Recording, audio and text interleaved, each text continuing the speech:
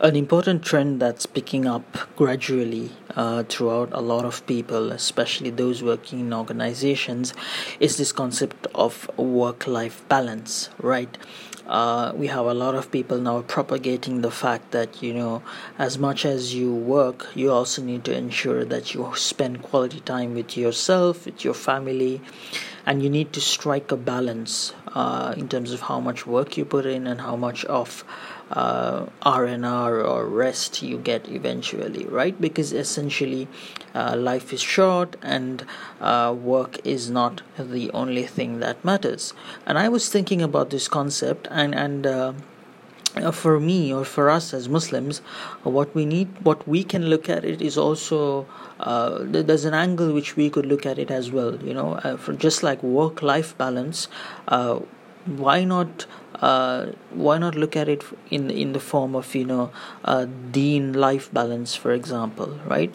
And the concept behind this, or how I would like to structure it, is if you look at your particular day, right, you take an average day in your life, and majority of it is work, right? You work hard, you go to office, you spend about 8 hours over there, and then you come home, and then you spend time with your family, and amidst all of this you perform your religious obligations, which is salah. You pray 5 times a day. Then you would recite the Quran, and then you might have a fixed schedule. You might maybe recite daily after Fajr, right? And then you might be doing some adhkar, and you'll have your regular specific schedules or sets of time that you spend on your religion, right? So for me, this is the ratio that I like to call the deen dunya ratio, right? So how much of time you're spending on dunya related activities, and how much of it are you spending on deen related activities, right?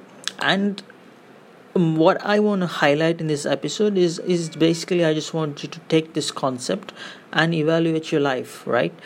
Because I just did that about a while back, and I figured that the ratio is perhaps a lot more heavier towards the dunya side, right?